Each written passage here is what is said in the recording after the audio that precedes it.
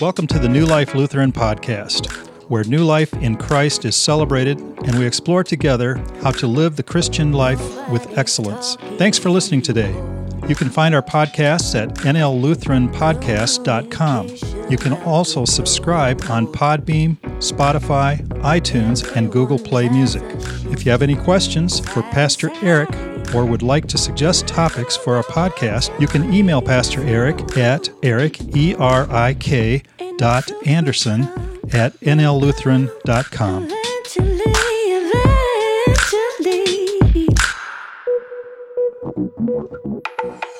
Our scripture this afternoon is from the 6th chapter of the Gospel according to Matthew. And whenever you pray, do not be like the hypocrites, for they love to stand and pray in the synagogues and at the street corners, so that they may be seen by others. Truly, I tell you, they have received their reward. But whenever you pray, go into your room and shut the door and pray to your Father who is in secret. And your Father who sees in secret will reward you. When you are praying, do not heap up empty phrases as the Gentiles do, for they think that they will be heard because of their many words. Do not be like them, for your Father knows what you need before you ask. Pray then this way: Our Father in heaven, hallowed be your name. This is the word of the Lord. Thanks be to God. You may be seated. Well, this afternoon, as we refocus and we dwell on prayer, over the next 5 weeks, we're going to be examining the Lord's Prayer and different aspects of the Lord's Prayer. And so I thought it was appropriate as we got started to start from the beginning, which is where you want to start with something like this. And so we hear this first teaching from Matthew chapter 6. This is what we call the Sermon on the Mount. So this is a teaching of Jesus about life in the kingdom and how to live as a Christian. And he starts off with saying, when you pray. Not if you pray, but when you pray. You see, Jesus assumes that people pray, which from what we heard last week is in fact the truth. Because at the end of the day, we're all suffering. At the end of the day, there are aspects of our life that we simply don't have control over. There are things in our life that are too big for us to handle. And so humans, for all of history, have prayed. They've called out to God or to some other higher power to relieve them and to assist them in their struggle and in their mortality and in their death. That's what we talked about last week for Ash Wednesday, and then we also faced our own mortality and our own struggle. And so Jesus here assumes, when you pray. And then he gives us two examples of what not to do. The first one, he says, don't be like some Jewish people in his time who go to synagogue. Maybe they were religious leaders, Pharisees or such, and they would go to the synagogue or they would go to the street corner and they would pray these wild, ecstatic prayers. They would lift their voices up, they would wail and they would moan, and they would make this big show of their prayer. And they would show people how righteous and holy and religious they were by their prayers out loud. He says, don't be like that. And then he also says, don't be like Gentiles, like non-Jews, who worship other gods, who heap up these empty phrases. And what he's talking about here is he's talking about how we tend to, if we are praying to a God that does not exist, we tend to become a little frantic, right? And we think maybe if we pray harder or we sacrifice more or we keep bothering this God, then maybe something finally will happen. Jesus says, don't do that either. Don't be like the Jewish leaders who are showing off, and don't be like the Gentiles who are simply rambling on because they're not praying to a real God. They're not praying to something who has power. He says, instead, pray like this. And he talks about going into your closet and praying in secret, speaking to God personally, because prayer is not about what other people think about you, and prayer also isn't really about you getting what you want from God. Prayer is about this connection, this relationship with God.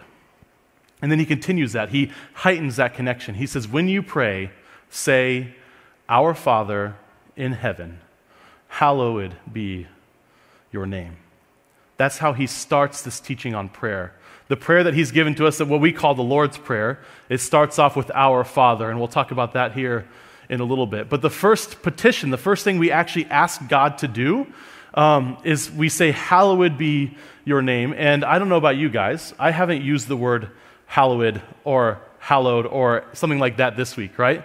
And we kind of know what this means, right? We kind of know that it means holy, and that's all it means. It just means holy. And we have some sense of that, right? Sometimes people, if we read literature in early English or older English, it might say, this is the hallowed halls of this particular church, or this hallowed ground of a grave site, or something like that, right? We kind of know that it means holy. We also hear that word hallow in Halloween, which simply means Halloween, October 31st, is the day before All Saints' Day. And so the Halloween means All Hallows, All Saints, All Holy Ones, All Hallows Eve, the day before All Saints' Day. That's what Halloween means.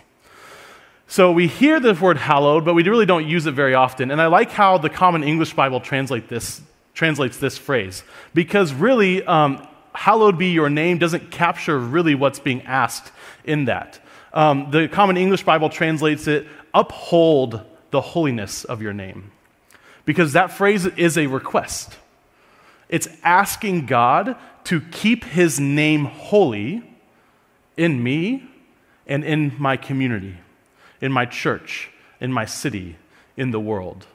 It's asking God to uphold his holiness, to uphold his name in me and in the world around me. So Martin Luther in the Small Catechism gets this right when he explains this portion of the Lord's Prayer.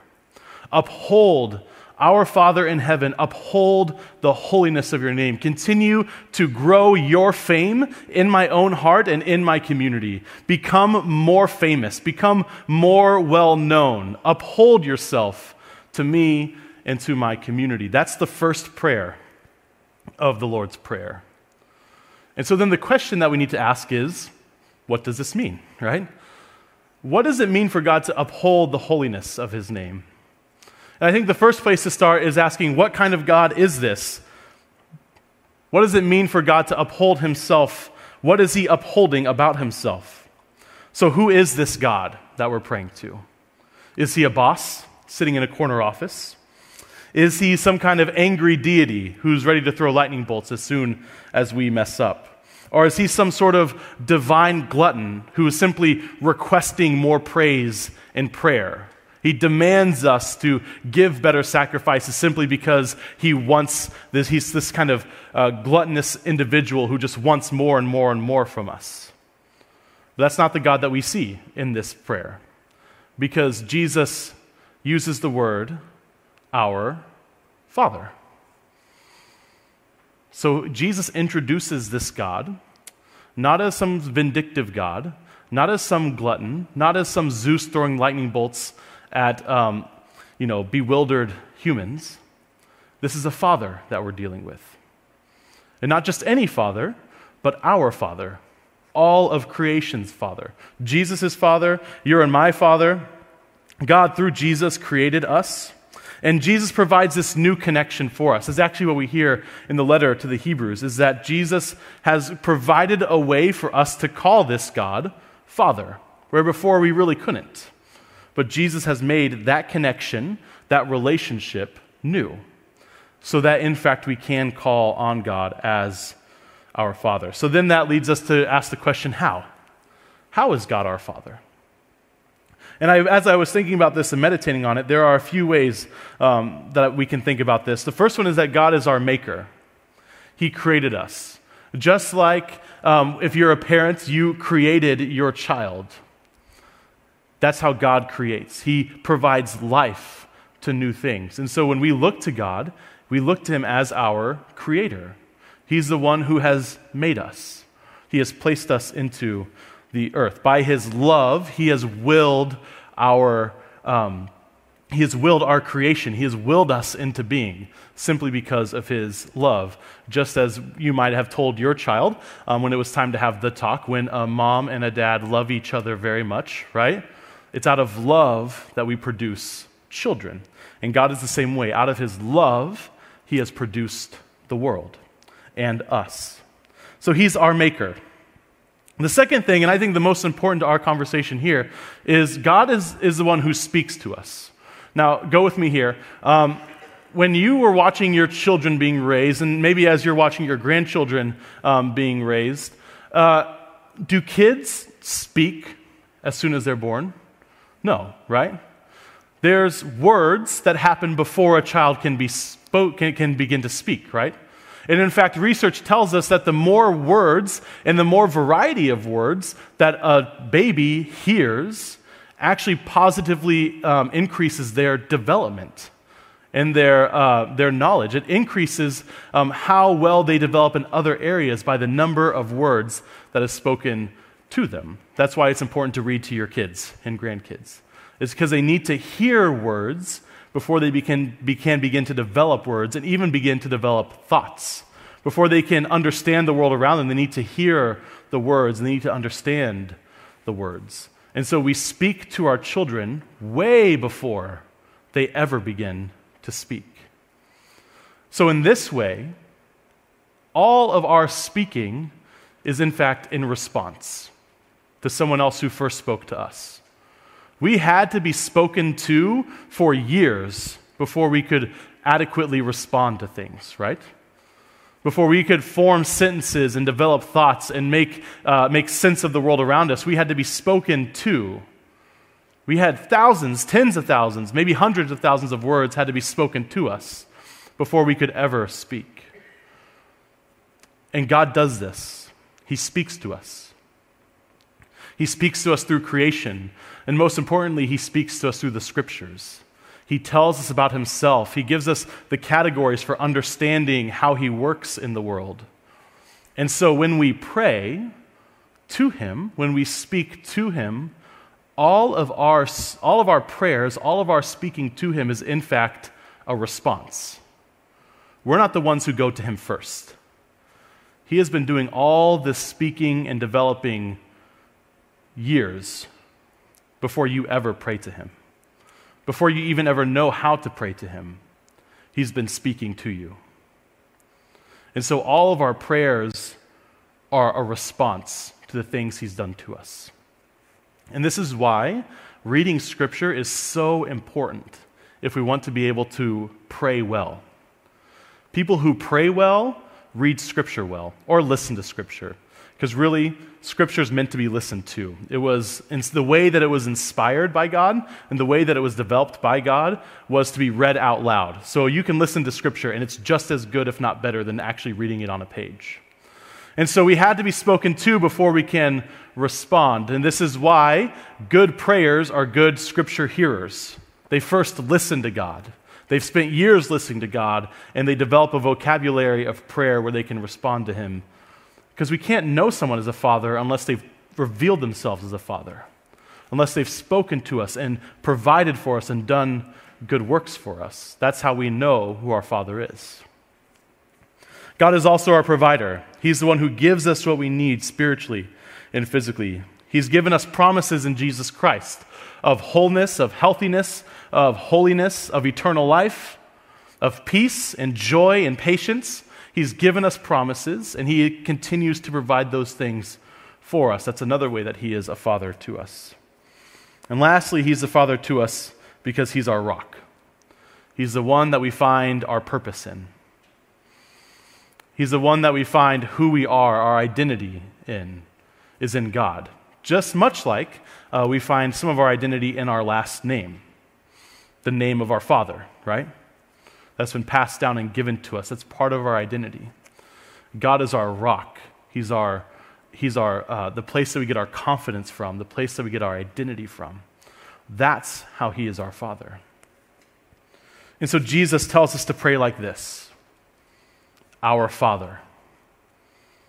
He doesn't tell us to pray our distant, omnipotent, scary God who we're just afraid we're walking on eggshells all the time. No. Simply, prayer is speaking to our Heavenly Father, who created, who speaks to us, who provides for us, who sustains us, and who gives us our identity. And so this week, I want us to focus on listening to God. Because I think oftentimes, even if we are really, really good and comfortable with praying, which many of us I'm sure are not, but even those of us who are, I think oftentimes we're quick to talk when we get into prayer. We think that prayer is us talking to God and doing this business with Him, kind of checking it off our list, which I think God likes that. Just like when I get home from work and my son bombards me with all the things that he's done that day, I love it, right? I like hearing from him, even if it's kind of rambling, even if it's not very productive or meaningful. So I think God likes that, but I think what's better for us is to begin by listening. So on that card, on that bookmark that you can put into your Bible, there are some ideas for how you can listen to God. One of them is kind of switching up the daily prayer routine that we have on the other side, and by pausing during part of it and allowing God a minute of silence before you begin to say anything. You say the creed, you do the sign of the cross, and you say the Apostles' Creed, and then you stop for a minute, and you be silent. And you just let the creed kind of rest on your mind. Because that's not a prayer, that's a statement, right? That tells us who God is. And then you can begin your prayers. That's just giving God some time. You're just listening for a minute before you begin to talk. Another option is doing your scripture reading before you pray. That's allowing God to speak to you and then responding with your prayers. Another way is to pray during and after your scripture reading. So as you're reading through your particular reading for that day, or you're listening to it, when a word strikes you or when something surprises you, you press the pause button so you stop listening or you stop reading, and you just sit in silence for a little bit.